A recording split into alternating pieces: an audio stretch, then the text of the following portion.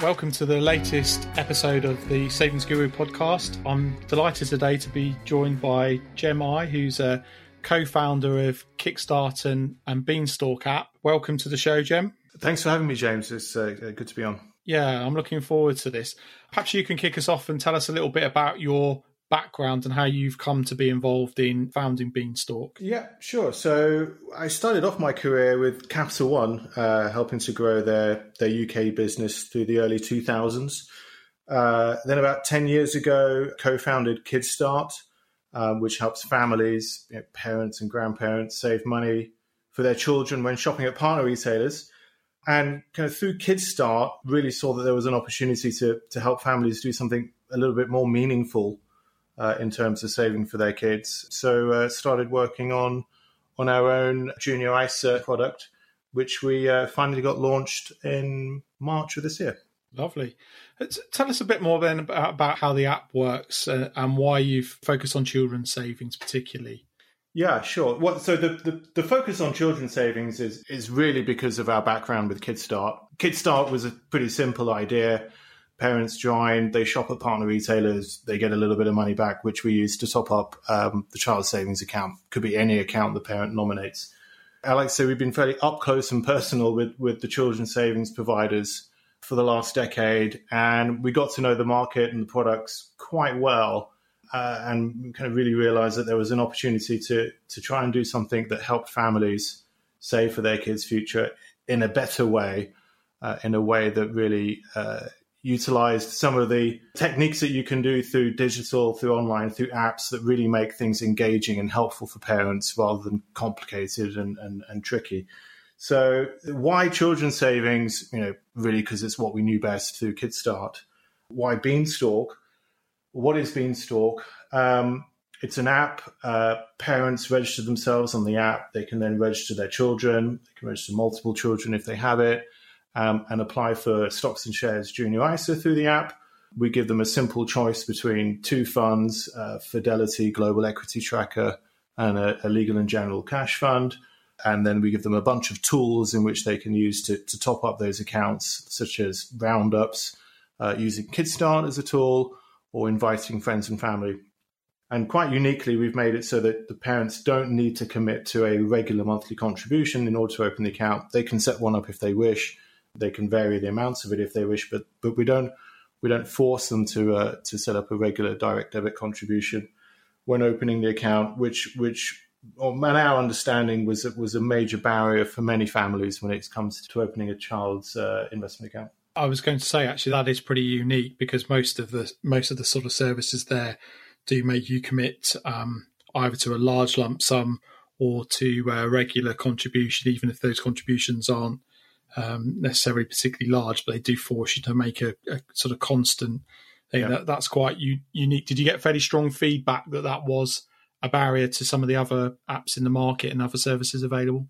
Yeah, at the very beginning of this project, when we first started, looking at what were some of the pain points that parents and families had when it come to saving for their children, we've done, countless surveys, a few focus groups, lots and lots of conversations with parents. We really tried to work out what it was that was preventing families from doing some of this stuff. And often it would come up, being on an 18-year commitment to put in a regular sum every month. That would be something that would often be brought up as a potential barrier when it came to thinking about investment accounts for families. You mentioned obviously it's done for a junior ISA and you've got the choice of funds there. One of the things I really like is the fact that you can decide how much is invested in the equity element and how much is in cash. I'm really interested though why you've chosen the cash fund option though rather than the cash savings account. What was the sort of thinking and the idea behind that? To be perfectly frank, either we'll need to be a bank and have a banking license in order to take cash and pay interest on it, or we would have had to have partnered with a bank in order to craft a bank account that would pay a rate of interest for that side of the pot. So the kind of easiest and simplest thing for us was to offer something that emulates and mirrors the returns of keeping money as cash via a cash fund that they can buy units in through the investment platform. So it was a choice of convenience largely. It may be something that we look at in the future. The way that we've set the slider up is you can obviously choose in increments of 10% whether you want 50-50 between the shares fund and the cash fund, 60-40, 80-20, 90-10. But we won't allow the parent to go more than 80% into the cash fund. Our view on that is that, Beanstalk isn't the right product for you. If you wanted something that was kept 100% in the cash fund, you may as well go and open a bank account or a cash junior ISA for your child at that point.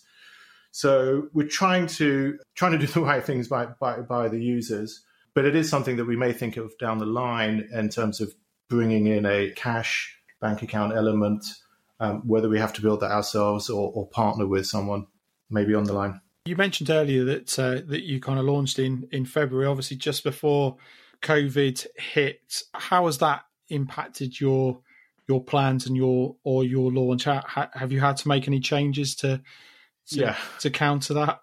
Yes. So app was kind of released into the wild, as it were, in mid-February. After some kind of close internal testing with staff, friends, and family, we'd had a significant, from our perspective, PR and marketing launch lined up to go live in the middle of March. And when it became clear that the only thing that was going to be on the news cycle for the next God knows how long was going to be the coronavirus, we had to change our plans pretty quickly. But I can't say that was a bad thing. We took the time instead to put Beanstalk out in front of existing Kickstart members more. We did tweak and hone down a couple of the journeys and a couple of the words and a couple of the communications just to make it a little bit clearer. Fixed a couple of minor bugs that cropped up along the way. So really use the time as a bit more of an extended beta test, putting Beanstalk in front of Kickstart members. We are now starting to obviously put out a PR launch just recently for Beanstalk, and we are starting now to do some external marketing. But yeah, we had to change the plans just to reflect the reality of what was going on. You're obviously quite new into your journey, and I appreciate there's always some sensitivity around commercials at in the early stages, particularly. But are you able to give us a sense of how it's going so far for you? Pleased with your progress so far? Yeah, I mean, we've been very pleased with the take-up so far. We're slightly preaching to the choir because we've been putting it in front of existing Kickstart members who many of them know and love us. So it's been a good response from them. We're very encouraged by the feedback that we've got.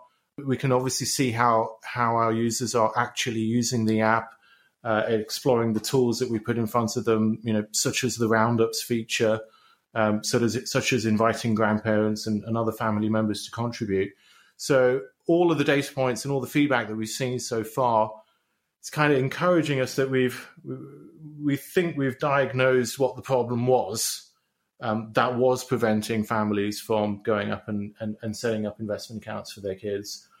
We think we've got something that's meeting those problems and solving them, and we're pretty encouraged by the results so far. Still, as you said, a long way to go. It's early days, but encouraging so far. One of the features is that you can invite the family members to contribute.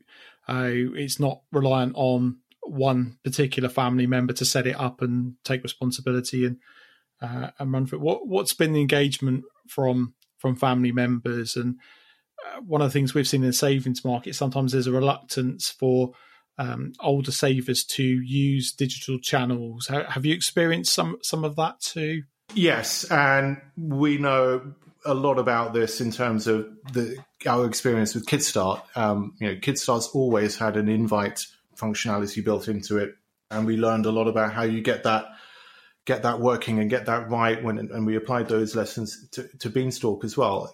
There will always be, James, a certain percentage of the UK population, probably getting worse as you get older, who are averse to anything done digitally or online or on apps.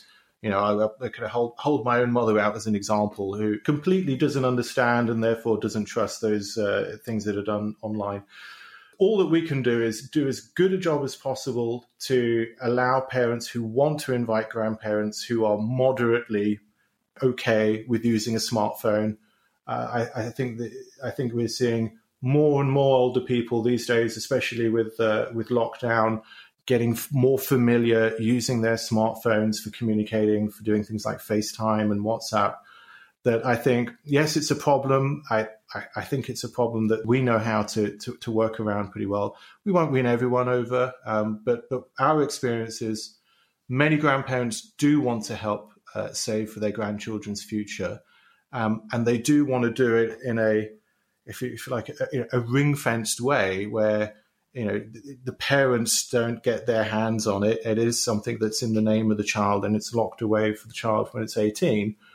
The way that the junior ISA structure allows for that really well, and the messaging feature that we've got within Beanstalk allows for grandparents to attach little messages to their top-ups that they make so that they can celebrate things like birthdays, Christmas, or other special events. So, yes, there'll always be some, but I think we can see the older people beginning to embrace technology a little bit more as time goes on. I think what's been really interesting through the COVID is the progression that's been made in some areas, that the kind of the forced behaviour, if you like. You mentioned your mum there. I mean, I have a similar thing with my mum who never used online banking pre-COVID, and funny enough, I'd set her up a couple of weeks before, and now she's not just watching transactions but making payments and fully on top of it. I think it's going to be interesting to see whether adoption improves as with this forced kind of behaviour into it, when actually people realise that some of the stuff isn't as scary as it seems, and it's actually really simple. Things like being able to take a picture of a cheque and pay it in, rather than having to visit a branch. Yeah, I think people will, even the older tech-averse members of society, some of them will see the convenience of doing some of these things through apps and through online, because it's now becoming so inconvenient to have to do anything in branch. You might as well forget it. And even if you do go in branch, often what you're doing is you're sitting in front of someone who's just got access to an internet connection, who's doing what you could have done at home with a laptop or with a phone as well. So I think the penny is dropping increasingly for the older generations. Yeah. There's been a large number of financial apps come to the market aimed at children. Obviously, there's been the likes of Offspring, Go Henry's a popular one. Revolut have got in on the act with Revolut Junior. Where do you see Beanstalk sitting alongside those? And do you think we're going to see more people come into that space, or do you think we're starting to see the needs catered for there? It's definitely an interesting and exciting ecosphere to be a part of. I do think startups are better placed to build kind of family-centric propositions as opposed to the incumbent banks and financial institutions. The traditional bank will tend to think of you as an individual, and you have an account with them, and it's very much a one-to-one relationship. You and your account. Companies like Beanstalk, Kidstart, and the others that you've mentioned, they, I think, have cracked how to think about the family as more of a unit. And so it's the one to many, but that many have a common goal. Now, in our case, the common goal is to help that family build a pot of money that you can give to that kid when they turn 18. For other companies, obviously it's around financial education, literacy, budgeting, that pocket money stuff. I think we all have a role to play in helping families become more resilient when it comes to their finances, and helping children kind of really have a better and more confident, secure future in life. So yeah, it's an interesting sphere to be a part of. I'm proud of what we're doing with Beanstalk. I think there will be more in this space in the future. Do you think we might see some of the big four or some of the bigger banks eyeing up the sector? I agree with what you said. I think small startups and fintechs deliver on this stuff much better than the big banks. Do you think there might be a case of some of them sitting there watching how things play out, and then perhaps coming in and trying to pick off some of them for their own customer base? Who knows? I wouldn't be surprised if they were looking at what was going on in this space. Clearly, some of the innovation that's going on the likes of what we're doing or what others are doing here is not something that's very easily replicatable by them. So they may well be doing that. I don't really tend to spend a lot of my time thinking about what they're doing. Often I think about what they're doing as an example of what not to do.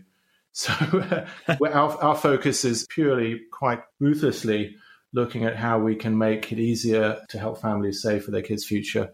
And we'll see what happens. Talking about futures, what are your plans for Beanstalk for the future? Where do you want to get it to? What do you want to achieve? Yep.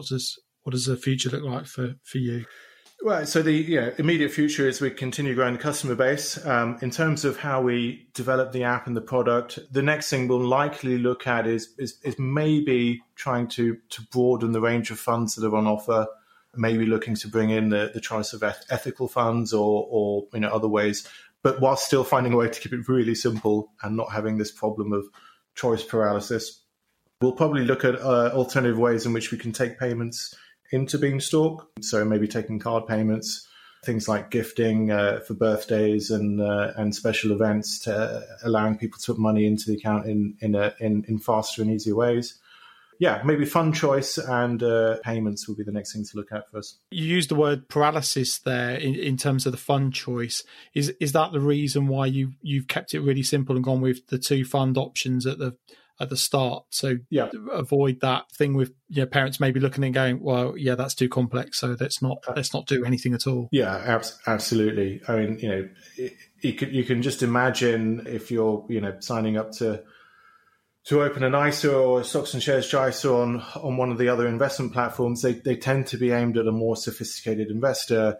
You'll have to make a fund choice, and the choice at that point is just too complicated for most people. And I would certainly hold my hands up at that point and say, I think I may be not sure what the next step is to do. So we very much said, let's keep it simple. We'll give people the choice between a global equity fund and a cash fund, and they can slide in increments between what they want there. We may look to find ways in which we can bring in other funds on that, but the first thing in our minds will always be, how do we keep this simple? How do we avoid people from getting confused and worried that they might be making a bad call? Yeah, it's really interesting. That's a fascinating behavioural insight there, isn't it? That how we behave as humans. Sometimes when things look too complex, we just it's sometimes easier, feels easier to do nothing. It's that kind of fear of getting it wrong. Means almost better to make no decision than to make a proactive decision and hope that it'd be positive. Yeah. And almost certainly the right thing to do over an 18-year time horizon is better to do something rather than nothing. And so, our goal is just to make it as easy as possible to get parents to start, and kind of go back to why we say that we don't require them to make a regular monthly ongoing commitment, because we think that's another barrier for parents, especially at a time when they've just had a child potentially, and they might be worried about all the expenses. Do you want to commit to an 18-year regular monthly contribution? Maybe not. So everything that we've thought, every bit of the process for Beanstalk, we've designed it with that in mind. And how do we allow more families to feel confident enough to take that first step and do something positive for their kids' future? And that's what we'll continue to do. Jim, one of the things that nobody escapes on the show is the question of, if you were the Chancellor for the day, what's a change that you would make to benefit savers? Yeah, I thought about this one because I know you ask all of your guests, James, and I'm probably going to give you an answer that will make you scratch your head. Okay, but I like that sound. But it's an answer that obviously from where we're coming from, savings and investments, the two words get conflated and used interchangeably, but they are very different things. And obviously, having just launched our own investment platform through Beanstalk, it's a very heavily regulated market, and rightly so. And so if you're introducing an investment account, you've got to talk about the fact that capital is at risk, the future isn't a guide to the past, isn't a guide to the future, and all that kind of risk warnings that you must talk about when it comes to investments. Now, if I was a chancellor, I would say that you have to give similar risk warnings to savers who are keeping their money in low interest cash bank accounts along the lines of, beware the interest rate on offer with this account may not keep up with inflation and the value of your savings may be eroded over time.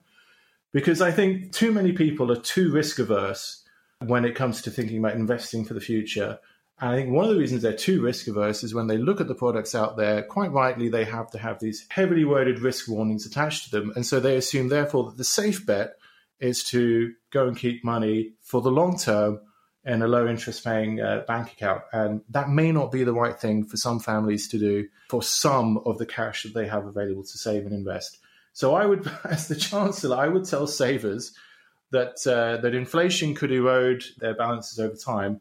And I'd hope that people would think about how they split their cash between what they want to keep as savings and what they want to keep and invest for the long term. It's a really interesting answer. I think that's probably the most unusual answer I've had to that question Right. so far. But it's a really interesting point, isn't it? Because you're absolutely right. I quite often get approached by journalists for comment on what's happening in the market, and often there's always interest around when the inflation statistics come out. But my response is that I don't really think savers care. They don't really equate that I think there are some what I call more sophisticated and more interested who do, but I think they're in the minority. I think the vast majority of savers just look at the rate outright or what's in their account and have no idea in terms of whether inflation is eroding that or whether they're actually getting a positive relative return. Yeah, absolutely. I mean, I can give you kind of a brief anecdote of one of the parents that we spoke to when we were doing a focus group right at the very start of this project. And this woman was a mother. She had 2 young children. She was an accountant by trade. So she should be in this financially literate group that we hear so much about. And we spoke to her about, does she save for her kids' future? And she said that she had a cash junior ISA for the child. And she said, have you considered, something that was be invested in stocks and shares? And, she looked like she was going to throw up. She said, oh, definitely not, so risk averse. And then we said, okay, do you have a pension? So, yeah, of course. And, well, is that kept in a cash bank account? And of course not. It's invested. Well, why is it invested? Because I'm not retiring for another 18 years. And then the penny dropped. Oh, yeah. So, okay. So for the long-term future, if it's your pension, of course it's going to be invested. You wouldn't keep it in cash. And as soon as that penny dropped, keeping things in cash because I'm so risk averse might not be the right thing to think about when it comes for what do you want to do for the 18-year horizon for your child's future. And so that's the mindset, I think, that if we can help crack, and it seems like we're getting there a little bit with Beanstalk, we may be able to do something meaningful to help families in the UK. I think it's really interesting whether you will crack that, and I'll be interested and intrigued to watch your progress and how you fare with that. I hope it is something that you do. I mean, we've seen huge changes in the savings market. I think particularly over the past decade. What do you think we've got to come in the next few years? Is there anything that you see coming down the track in the savings space? It's a difficult one. I think we're still going to be in a low interest rate environment for the foreseeable future.